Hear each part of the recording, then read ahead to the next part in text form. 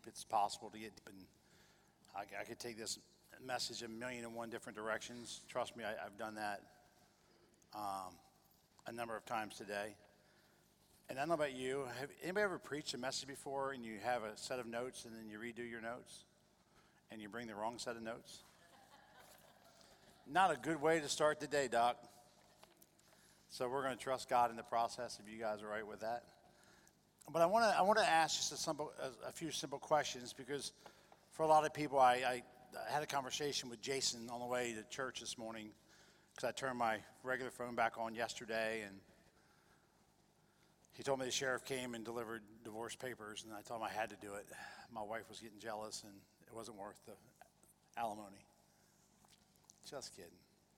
But we were texting this morning, and he goes, "Man, this is my favorite holiday." I'm like, "Liar."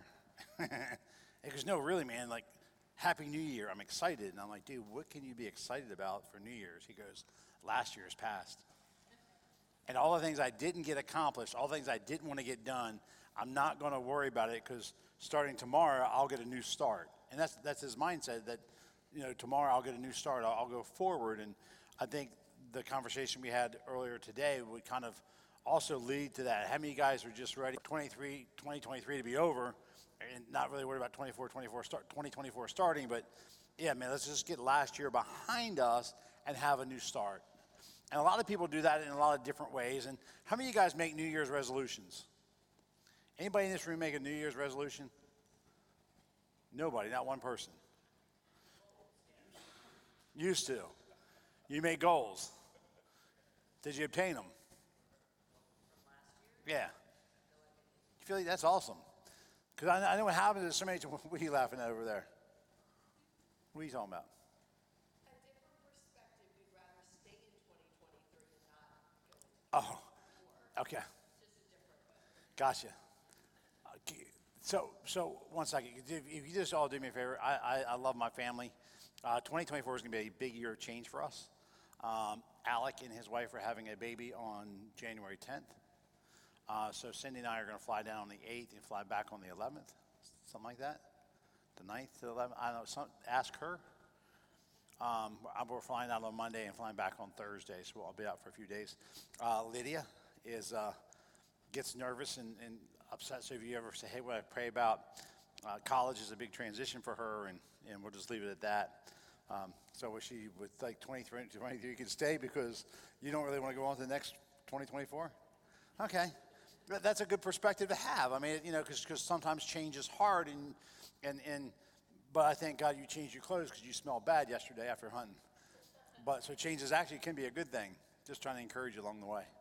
But what I'm trying to say is that so many times we make New Year's resolutions, and I was watching TV this morning, and I think like 90-some-odd% of the people who make New Year's resolutions never carry them out.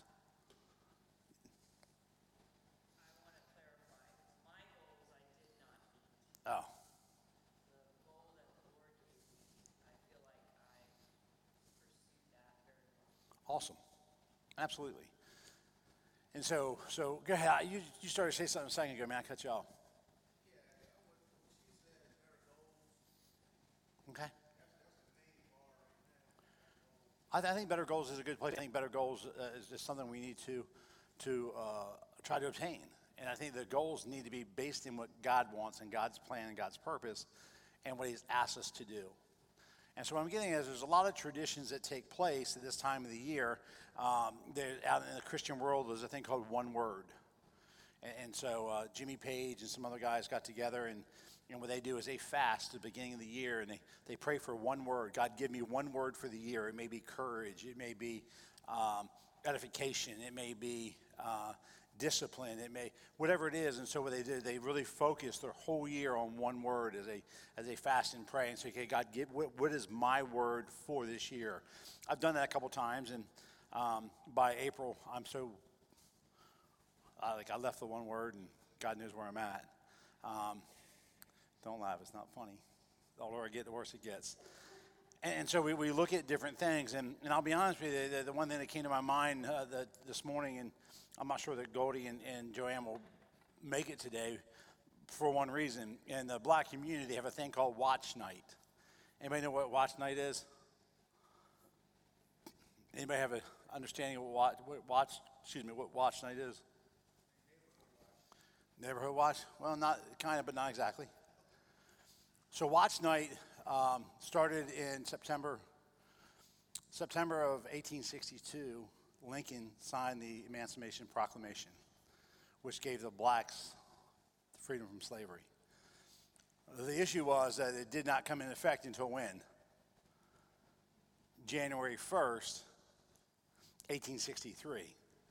So in the black community, it was really big on New Year's Eve that particular year, and years after that, is that there was this anticipation and celebration of the coming freedom.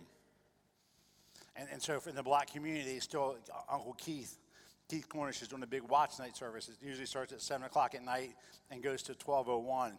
And it's just a time of worship and prayer and celebration. And I thought, man, how awesome would that be if we, as a body of Christ, could say, hey, man, what we're going to do is we're really going to celebrate what God had last year, but really be excited about what he's going to do this year. What kind of new freedoms are we going to have? What kind of new opportunities are we going to have? What kind of anticipation and excitement and celebration do we have? Because I think that the church, this isn't my message, but it very well could be. I think the church has lost its excitement and its anticipation of the good that God has done, and we focus on the things we feel like God didn't do. Everybody been to a black church? Then people hoop it. They celebrate. I don't care how bad their week's been. When they come to church on Sunday morning, people say, what's emotionalism? Call it what you want. They celebrate when they're in church. They celebrate when they're in the presence of God. And I think that for me, as I was preparing and trying to get ready for today's message and where I felt like God asked us to go, and there's a part of me as I studied watch night, I'm like, man, I wish I had that same type of anticipation. I wish I had that same type of excitement. I wish I could just celebrate that fact that, man, I was bound, but I know that God's called me to be freer in 2024 than he did in 2023. That God's going to do something in me that's going to be so radically different that the things that held me back last year or the years before will now be broken, and I'll be able to walk into where God wants me to be, whatever that looks like, wherever that is. And I want to encourage you that no matter where you are, God is not done. God is not finished. That yes, man, there's some trying times, and there's some people, man, you're going through hell on earth. Listen to me. I understand it. I'm in it with you the best I can. But my heart for you is that somehow, man, that in 2024, man, God just springs forth this understanding of his goodness and his grace and his mercy and his love and his kindness, that we can just step into a new place of freedom. I don't know how you feel about that, but that really is my mindset going in. I can always look at the negative more than I can the positive. Am I the only one here? Come on. And so my heart for us, my heart for you, my heart for your family, my heart for your friends, is that somehow we could model what it means to walk in freedom. That we can walk in the freedom in Christ. That we can walk in the freedom of the Holy Spirit. Listen to me. I'm going to be good. You can't tell me you're free if you're not walking in the freedom of the Holy Spirit. You can't tell me you're free if you're not walking in the presence of God. You're not free. You may be religious, but you're not. When God gives you that inspiration, that one word is, hey, go pray for this person, or hey, go do this, or hey, go do that. You're excited because God is still speaking and you're still listening. And the more we become obedient, the more God's going to do in us and through us. And the more the people around us will be transformed. Does that make sense? Is that too much information? All right, someone pray and we're going to go home. Y'all don't believe that, do you? So there's some of the thoughts I had going into this year, and really, I want to be more diligent.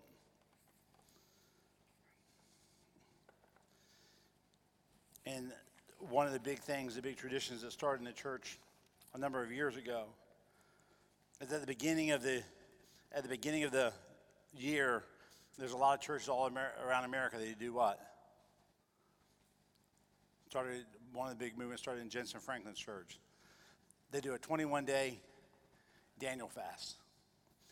I know Chuck and I have done it a number of times. I don't know if you still do it or not, Chuck. But fasting is one of those things, and I think, listen to me, fasting is a principle. It's not a promise. It's a principle that we should live and discipline that we should live out in our lives from time to time.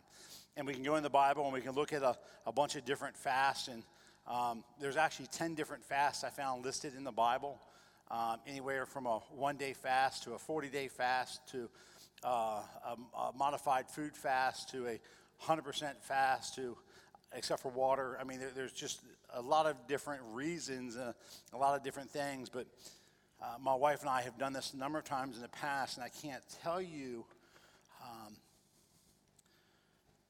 the spiritual connection with God in a time of fasting. Now, I know some people say, I can't do it. I physically can't do it.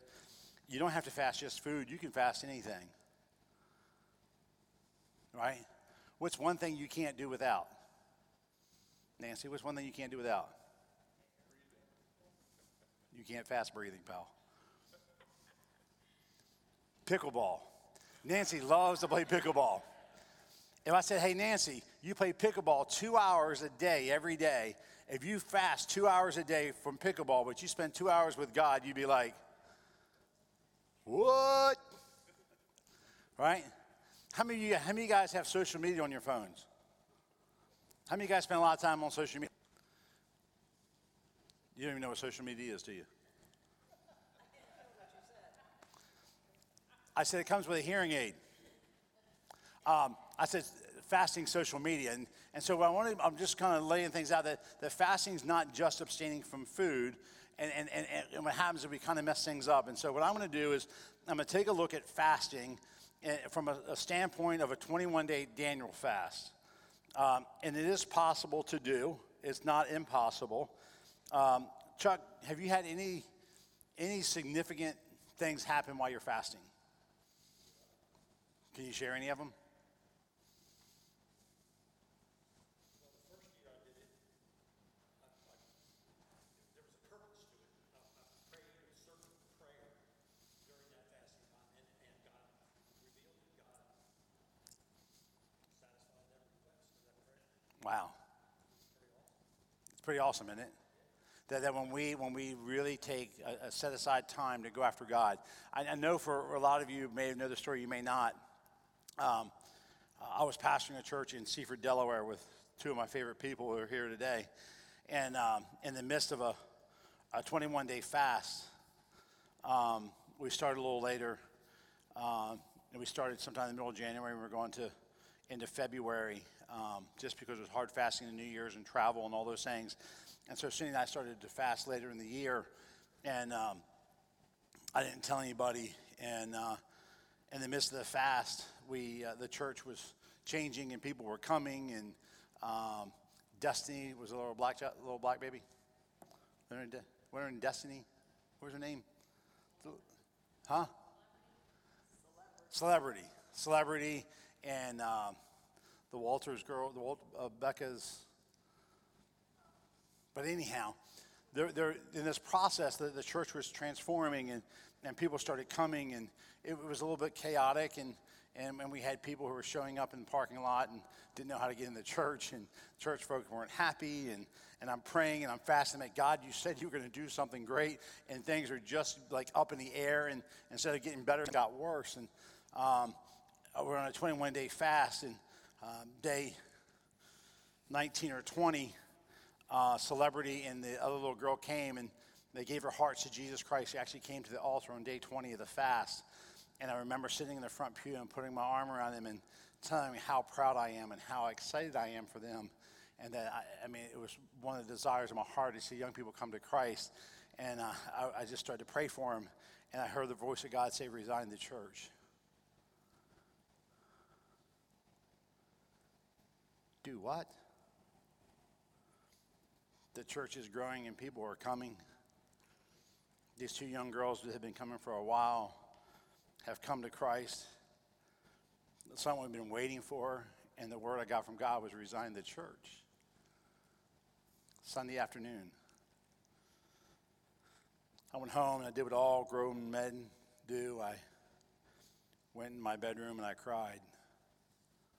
I said, God, that can't be you.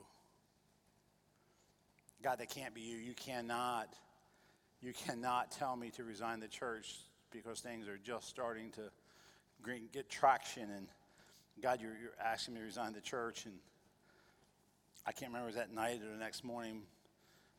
I got the courage to go to my wife. We were, of course, married with 3 kids and 2 cars. And God's like, resign your church. My first response was what? God, do you not know that I have a house payment and 2 car payments? And I have 3 children. God, you can't be real. And God spoke again and said, resign your church. Being the godly man I am, I laid out a fleece. I said, God, if that's really your desire, if that's really your will, then God, why don't you make it clear for me? Don't ever challenge God to make something clear. The next morning, I got up.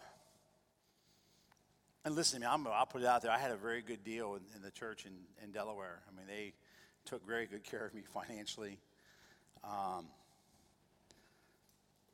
And so I just began to pray that night. And the next morning, maybe that night or next morning, I said something to Cindy that God's asked me to resign the church. And she may have said, Joe, do you realize we have 2 cars and a house and 3 kids? And my answer is, yeah, God knows that also. And I was upstairs. I was literally just sobbing and bawling. I said, God, I'll do whatever you want. I'll do whatever you ask. But God, you got to make this clear. I left my phone downstairs so I wouldn't be tempted to get on it. And it was sitting on the stove. We have a little countertop there. And I walked down, and there's a phone number from Ohio that I did not know. And I picked up the phone, and I told my wife that we were going to resign the church. And I picked up the phone, and there's this guy on the end. His name's Charlie. He goes, hey, Pastor Joe. Charlie's Korean. Hey, Charlie, how are you? He said, good, Pastor Joe. He said, hey, Pastor Joe, I'll be praying for you. I said, Charlie, thank you, man. I really need it. I'm in the middle of a fast. He said, hey, Pastor Joe, I prayed for you this morning, and the guy told me to give you $30,000. Is that okay with you? True story. I said, Charlie, God said, what? He said, I prayed for you, and God told me to give you $30,000. I said, Charlie, that's awesome, but what am I supposed to do with the $30,000? He goes, Pastor Joe, I pray. God told me to give it. You pray. You ask God what to do with it. I'm telling you before God. Before God. I'm now on day 20 of a 21-day fast. My very last day. God said, hey, I said, Pastor Joe, I'll give you my secretary. You tell her where to send the money. And I talked to Charlie twice at that point. One time for about 15 minutes and one time for about 45 minutes. And that was it. And he called me on day 20 or 21 of a 21-day fast. And at that moment, I knew that God said, you need to do this. And I was still more than double, not quite double that of where I was financially, but I knew that God had spoken in the midst of the fast. And I knew that God was beginning to shift and begin to change my perspective of what ministry was supposed to look like. Bond servants came along and said, hey, why don't you come here and do this? And then the Methodist Church said, why don't you do this? And make a long story short, we made it work. But I really believe because of a period of time, I said, God, I'm going to stop and I'm going to seek you at the beginning of the year. And God, whatever you want this year, my heart is to do it. Are you with me? And whatever you speak, my answer is going to be what? Yes, I think so. I wanted to say yes. I'm just being real. But what happened in the process, I knew that God was in it, and it literally just broke me. And I went to the church, and I told the church, I said, look, we had a board meeting. So that was Monday morning. I had a board meeting Monday night. I went to the board meeting Monday night and said, guys, look, I'm done. I'll finish out my contract, which was through basically June 30th. I'll finish out my contract, but I'm not doing any more Bible studies. God's called me in a different direction, and shortly thereafter, I got excommunicated from the Methodist Church. So I knew that God was in it. But I really believe that fasting is a discipline. It's not a promise. It's a discipline that if we decide we're going to do what God wants, then we're going to have the opportunity to hear and to do things differently. I'll be honest, some people are just happy being where they are in the process they're on. If that's you, that's awesome. I've got no problem with that, but that's not me. My wife asks me all the time, Joe, you ever going to be content? And my answer is, no way. Not until you put me in a box in the ground am I ever going to be content with my relationship with God or what he wants me to do for the kingdom of heaven. And so with that, I thought about the Daniel's fast, and there's such a misconception. So what I want to do is kind of lay a backdrop. And you read the book of Daniel, it's a very prophetic book. And in Daniel 1, it talks about how the Israelites were in captivity in Babylon, and Daniel was a leader, he was a prophet basically. And Daniel was in exile under Nebuchadnezzar, and there was 3 other gentlemen. You remember who they were? Shadrach, Meshach, Abednego. I'm laughing, man. I heard that from a black pastor when I was first got saved, and it never forgot me, but his name was Abednego. And what happened was these gentlemen were intelligent and they were wise and they can teach the Chaldean language, and Nebuchadnezzar wanted to use them to do great things for the kingdom for his kingdom and not the kingdom of God. And so he gave them all the best things out there. He gave them they had the king's table to eat from. Anybody know anything about the king's table? It was always the best meat. It was always the best wine. It was always the best of everything. And that was a way to say, hey, you're part of the hobby, right? And in the process, God begins to work on Daniel, and Daniel says, wait a minute. Now, I know I have privilege to this, but I'm going to choose to what? Deny myself and go after my God. If you all remember the story that they tried to trick Daniel, and Daniel refused to bow to the God of Nebuchadnezzar, and there was a whole series of things that took place. But in the whole process, Daniel finally gets to a place in Daniel 10. If you have your Bibles, turn to Daniel 10. 1 and 2. Daniel 10. Just start reading it, somebody. In the 3rd year of Cyrus, king of Persia, a revelation was given to Daniel, who was called Belshazzar. Its message was true, and it concerned a great war. The understanding of the message came to him in a vision. At that time, I, Daniel, mourned for 3 weeks.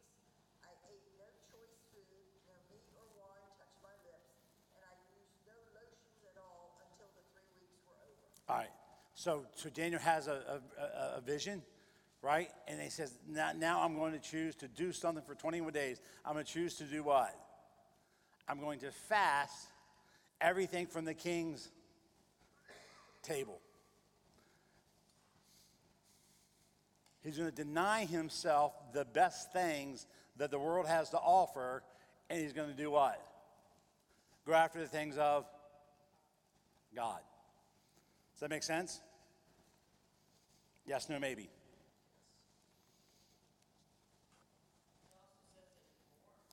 What's that? He was mourning. Did not see that before. Because he saw the vision of captivity, he saw all the things that were going wrong. And what he wanted to do is he wanted God to do what? He wanted God to move on the behalf of Israel. Okay, he wanted, ready? Anybody ever need a spiritual breakthrough?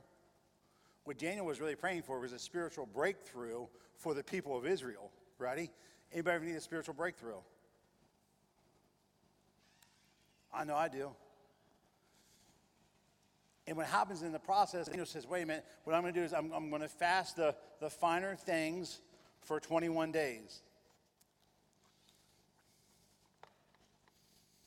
I believe that when we do that, fasting is an act of humility. What is humility? If I asked you what a biblical definition of humility is, what would you tell me?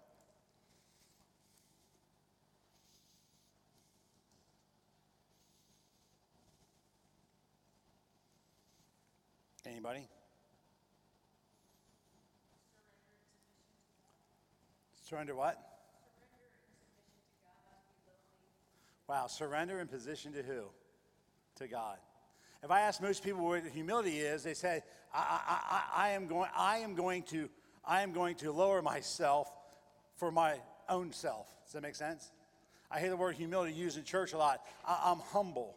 The moment you tell someone humble, guess what you're not? Come on, let's be honest. I'm practicing humility. Practicing humility is not putting yourself down. Listen to me, that's not humility. That's stupid. God wants you to be bold. He wants you to be proud in your faith. He wants you to be strong in your faith. That is not what humility is, but that's what the church has taught. Humility is not demeaning yourself. It's not beating yourself down, and I really have a issue with that. Humility is not indecisiveness. Well, for 21 days, I'm just going to seek God, and I'm not going to make any decisions. That is not what God's asking. He wants you to be decisive in your faith. He wants you to be decisive in the things He's asked you to do. He wants you to be direct in the things. Ready? So the church's understanding of humility is not biblical humility. Does that sound too hard?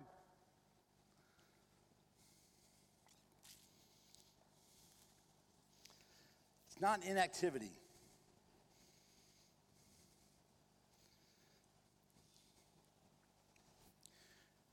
I'm gonna be humble. I'm just gonna sit back and let God do what God wants to do. At what point did the relationship with you and God quit being a relationship? Because what you're saying is, hey, God, you got this. I'm not involved. And God said, no, you are involved when you accepted my son. When you accepted the blood of Jesus, we agreed we would be active in the things of the kingdom of God, that we would be active in what God wanted. True humility is having utter dependency upon Him.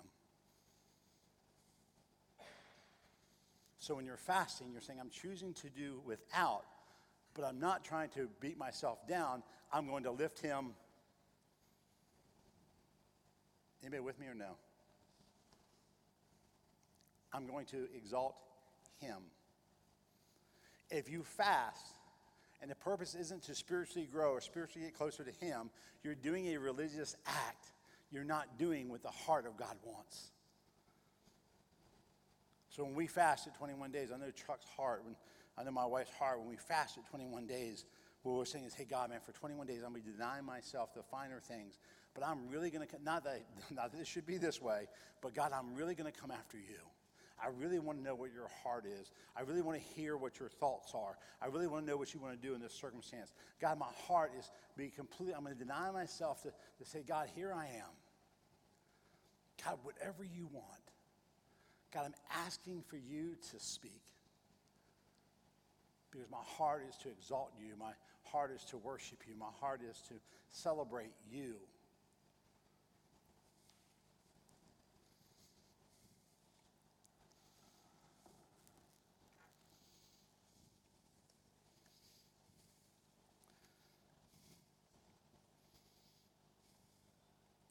Humility has no concern for power, prestige, or position. Let me repeat that. Humility has no concern for power, prestige, or position. Because true humility means you're a humble servant, just like the world teaches just the opposite, doesn't it? Go after power, go after prestige, go after position. And so when I encounter people who have had power and prestige and position, and they say, I'm going to be humble, but they're not going to exalt Christ, they're going to make less of themselves, I hate to say it, it's doomed to what?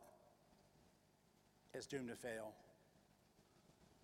Because if you don't put Him first, that's really not going to make a difference.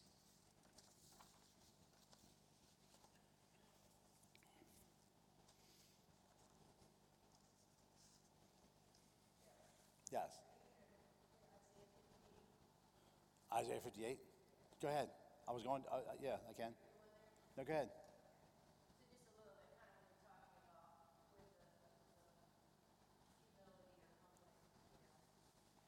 You want to step up?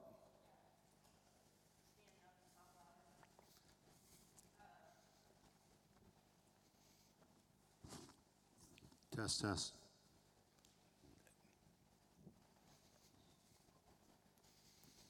Just getting in practice for next week. I'm gonna need one of those for next week. So Isaiah 58 talks about the fast that pleases God, but first he kind of talks about how the fast has been going.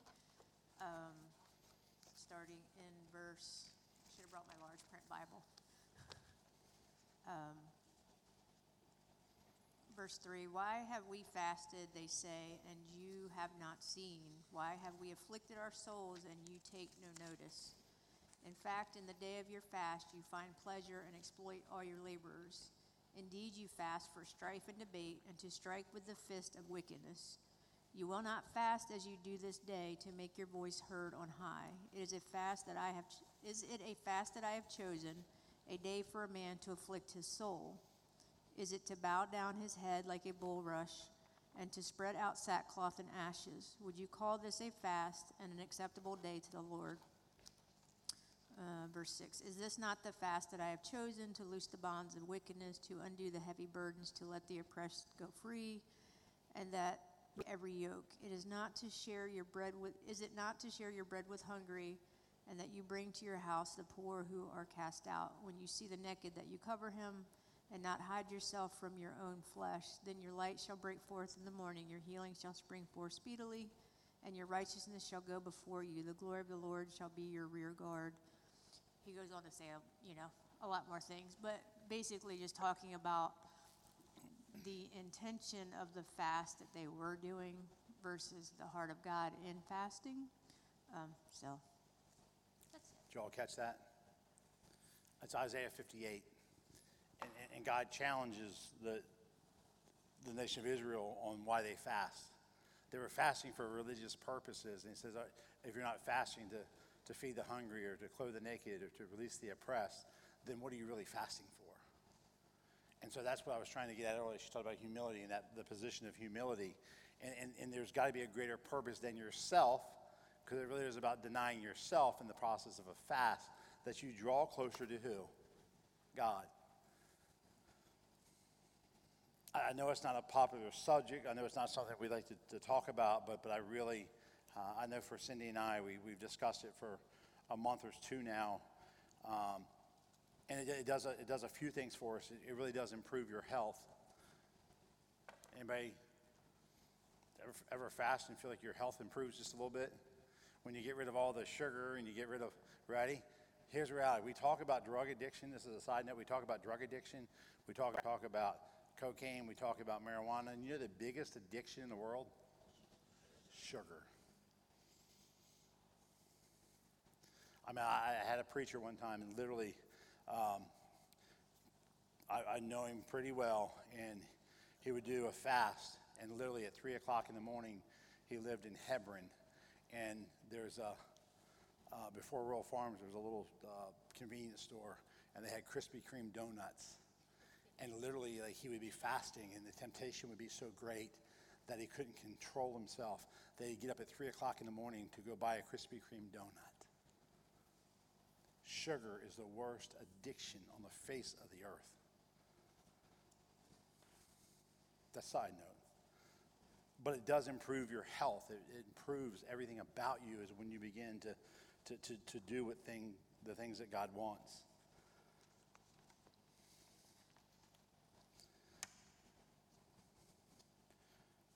God will prosper you in your fast. I'm not talking about just financially, but I'm saying he'll prosper your soul. He'll prosper you in your spirit and your heart, because, right, it says, seek ye first the kingdom of God, and all these things shall be added to you. I'm not saying it's a recipe. If I do this, God's going to do this the way I want. I'm not saying that. But what I'm saying is God knows what you need before you even ask him. And when you start denying yourself and putting him first, he begins to bring revelation and begins to reveal things to you, things that maybe you need to adjust and things you need to change, or maybe he's got a change of plans or a change of direction. When I started that 21-day fast, I had no inclination whatsoever God was going to say, Joe, resign your church on day 20 of your fast. How many of you know I wasn't excited when God revealed that to me? How many of you know I wasn't excited when the next day I said, God, if it's real, you confirm it. And the guy called me at 10 o'clock in the morning and confirmed it. How many of you know I wasn't overly excited then? A part of me was really excited, but a part of me had to understand that, listen to me, say what you want about me. I'm hard, I'm this, I'm that. Man, if I love you, I love you. If I love you, I'll go to war for you, and I'll go to death for you. And Gordon and Donna, Alan, and some others, man, we were like a family like you've never seen. And I knew that by me answering the call of what God asked during that fast, that it ran the risk of separating me from the people I loved and cared for. Does that make sense? But I knew that God had a greater plan. God had a greater purpose. How many of you guys feel like you need purpose at times? How many of you guys feel you need direction at times? How many of you guys are too busy to really just stop and say, hey, God, I'm going to put you first?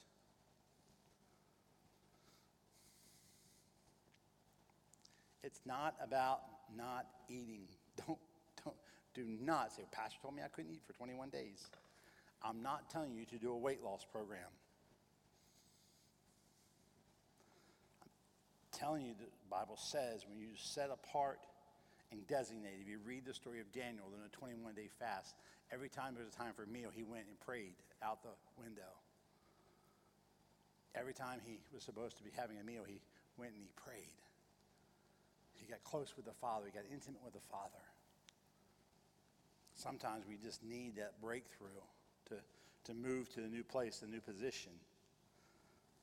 Pastor Joe said, no, I'm not talking about leaving. Don't go there. Just because it happened once doesn't mean it's going to happen twice. When my wife and I are going to fast for 21 days, I have my only desire, ready? My only desire is to put him first. My only desire is to say, God, this is about you and you alone. I'm going to exalt you. Some of the time I spend on my device, some of the times I spend doing things I shouldn't be doing.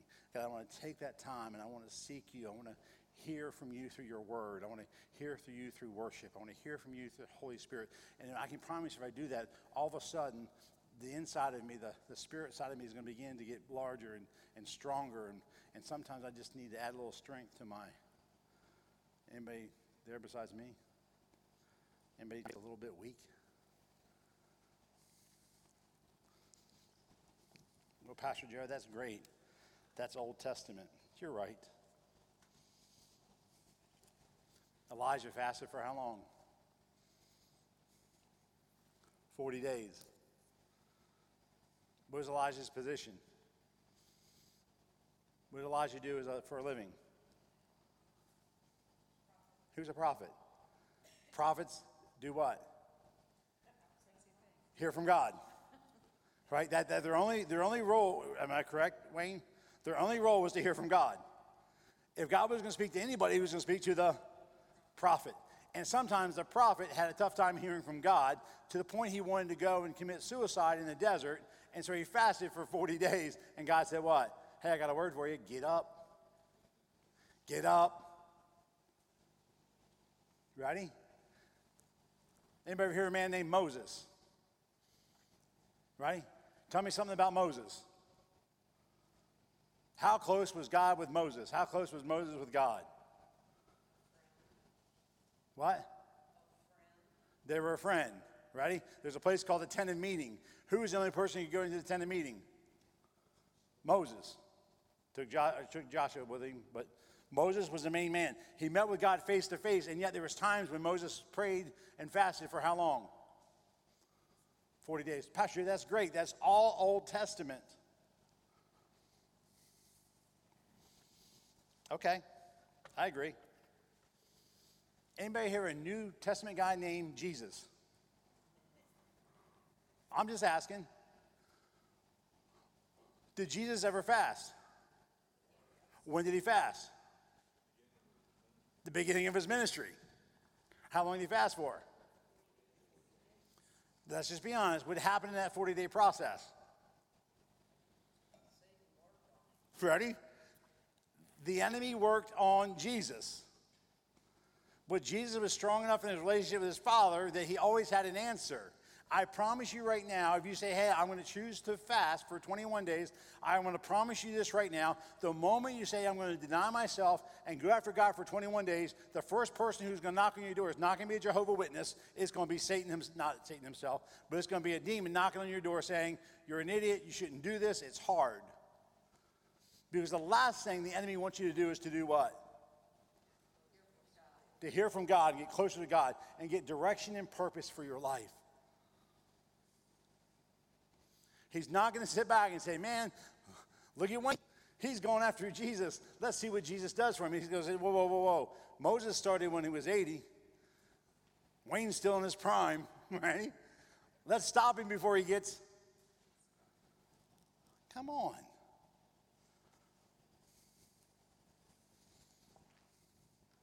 Who wrote the majority of the New Testament?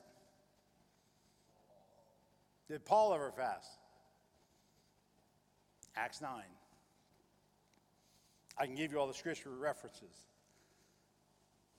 I'm not trying to coax you into fasting, but I am trying to help you understand the spiritual benefit of putting God first. I don't want this next year to be like last year. Trust me. I want last year to get, ready? But if I want to start off a new year, what is the best way for me to start off a new year? On the new year, What? you should start the new year on the new year. Look at this. Go ahead. I'm trying to get myself a Jewish calendar so that I know what day.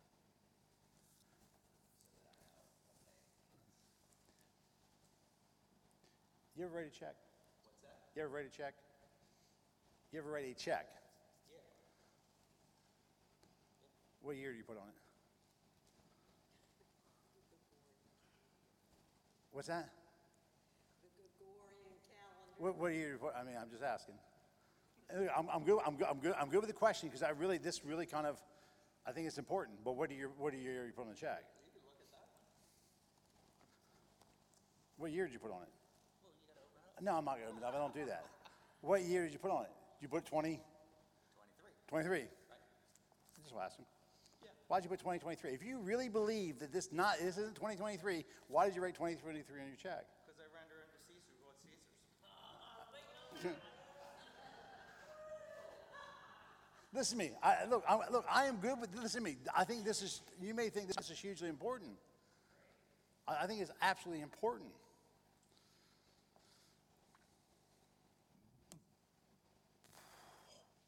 If I'm going to hold that conviction that you have about being Jewish, then daggone if I'm not going to put the Jewish date on the check and I'm going to fight the bank on it. I'm just saying we have to, if we're going to live something out, we have to live it out all the way through. And I'm not saying being legalistic. No, you're good. We're warned about it. You're good. But it's the understanding of the time Mm-hmm. and the season. And that's not our time and season, man's. It's God. Mm-hmm. So it's just knowing the season that we're in. So what I'm saying is, when we started this whole thing, this is a principle, right, of drawing close to God. Well, I chose to do it January 1st, or did it June 1st, or did it on the day that Steve, don't miss the heart. And again, so I'm good with the dialogue because I think it's good because it opens up. I'm asking about the heart of what we're doing and why we're doing it. Because if I do it on the day he prescribes, and only the day he prescribes, and I'm only doing it for religious purposes, I've still missed the what? I've still missed the purpose. And so that's what I'm saying. And for me, I'm not saying, well, I started on this date and God did this, so I'm going to do it on this date. I mean, that year that we did it, it was 21 days, but we did not start on the January 1st because it just didn't work. But we made a determination on what day we were going to start the fast. And the purpose of fasting was to draw near to God and to hear God's plan and God's purposes and God's desire. And as a result of that, it ran into February and when God began to speak about what to do and how to do it. And so I do appreciate what you're sharing. I agree with it 100%. At the same point, let's not miss the heart of what it means to deny ourselves and to say, okay, God, what is it you desire?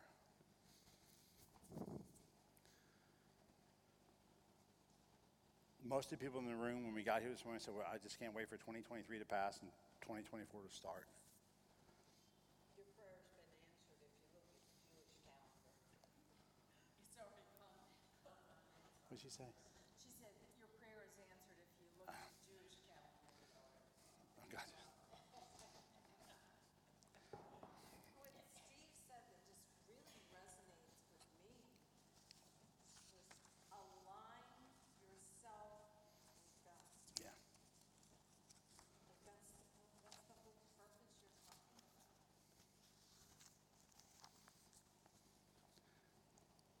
So there is a term that's used in New Age and some of the other holistic religions. And they call it what? Centering. You need to recenter yourself. Anybody hear that term before? I'm basically saying the same thing. I'm not using the New Age word. I need to recenter myself where who becomes the center of my universe.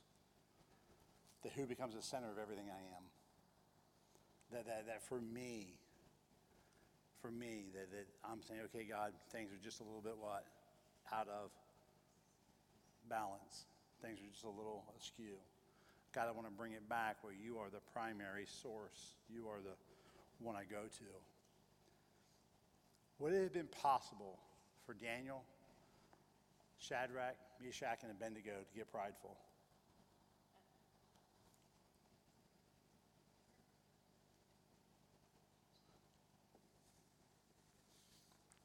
Is it possible that some of our great Christian leaders who fell got prideful?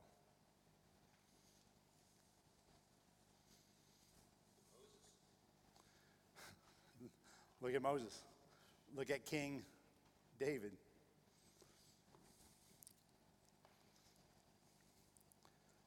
The scripture says that pride comes before the fall. The only way to get rid of pride is to humble yourself. And the only way to humble yourself is to put him. Go ahead, Steve. So I heard a thing yesterday that really shocked me. Guy was talking about the word anarchy and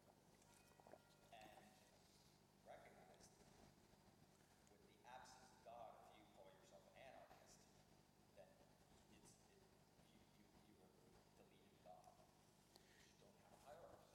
But it's like it aligns me to the concept of, well, who is my hierarchy? What is my hierarchy? And that's one thing that people, this is a side note, and we're going to get back and finish up. The whole Black Lives Matter movement, the whole wokeness, the whole socialist agenda, the whole communist agenda only succeed under one condition: that you remove God. Democracy can only succeed when you realize that God is all-powerful, all-knowing. And Scripture says the government rests on his shoulders. You look what's happening in the world today. Don't miss it. It has to do with the removal of God and creating a new hierarchy where a certain group of people are in power and not God himself. So to recap, I told myself I could chase a lot of rabbits today. I'd go down a lot of trails. I wasn't going to do that. But we did.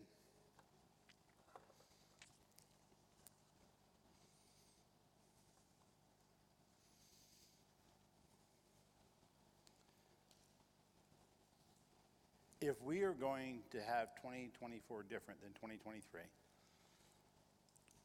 what are we going to do to participate with God to make it happen?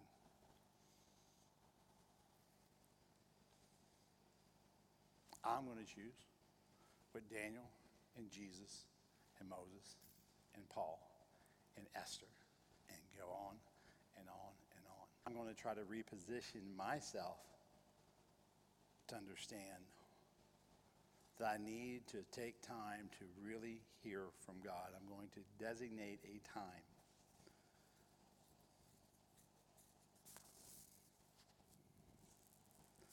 to press in through prayer,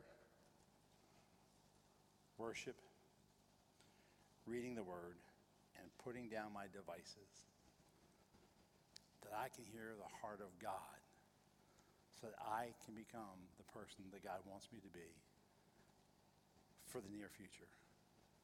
And why do I say near future? Why do I say the near future? I always want to give God opportunity to do what? To move. Why fasted and prayed in January or April? And God said, boom, you're going to do this. That's a great starting place. But sometimes God starts you on a journey and he kind of does what? Says, hey, wait a minute, you've started on the right journey, now we need to go in a different direction. Are we pliable? Are we flexible enough that as God guides and directs, we're willing to say what? Yes and amen. That year in Seaford, it wasn't an easy year. But we literally, Gordon, how many people came to the church who had never been to church before? Just tons and tons and tons of people. And I was excited, and some people weren't. I think Gordon was excited, and Donna was excited, and Alan was excited, and people who wanted to see the kingdom of God. And I was excited. Things were going in the right direction. Things couldn't have been any better from a ministry standpoint. And God says, hey, oh yeah, by the way, you're done here. I want you to go here. And my response was what? What if Paul hadn't followed the Macedonian vision?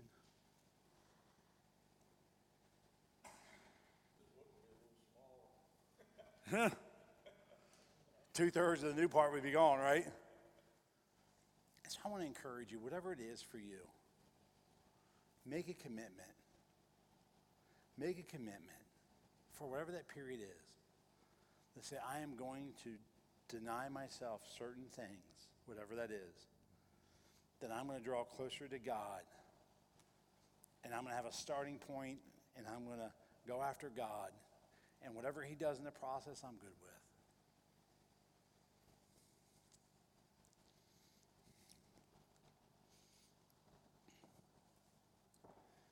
Terry, did you ever pray in 2023 that God would give you a platform to do certain things? Yeah, just out of curiosity. You don't know? Gotcha.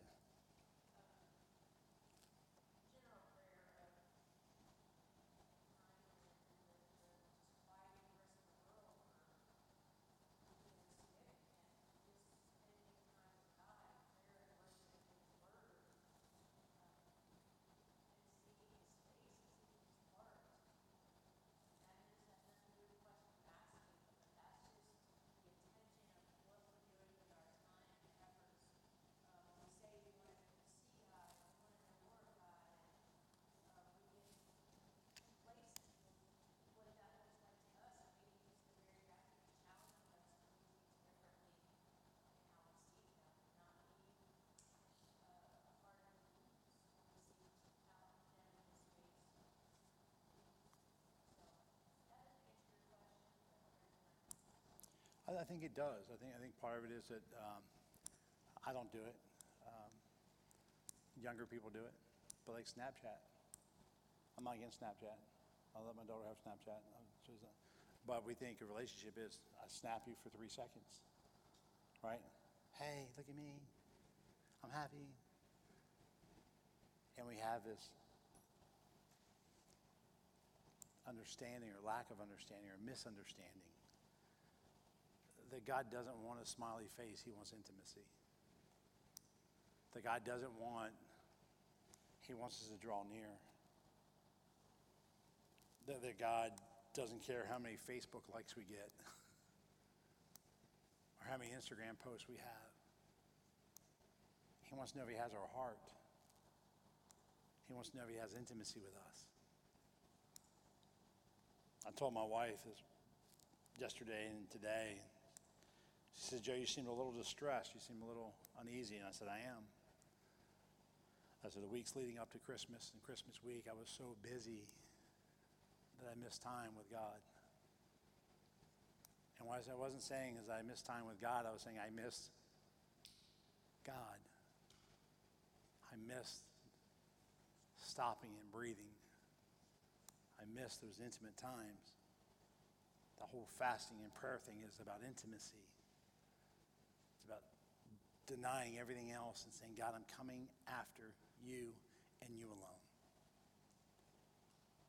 So, Father, this morning we just come before you. And God, we are truly thankful that according to the Gregorian calendar, last year is past. And there's a new year that's coming. And Father, our prayer is that our year would be filled with your presence. Filled with times of intimacy. Filled with times of your word and worship. Filled with time with community of believers. Father, what we're simply saying is that we want to get this year off in the right direction, where we have recentered everything we know and we have put you first. Father, this morning we just come and lift this day. God, I'm going to pray for all those people on the road tonight, all those people who will perhaps make mistakes, perhaps will. God, I just pray for your protection. God, I pray for civility and calmness. God, that tonight would not be a night of disruption. That tonight would not be a night of chaos.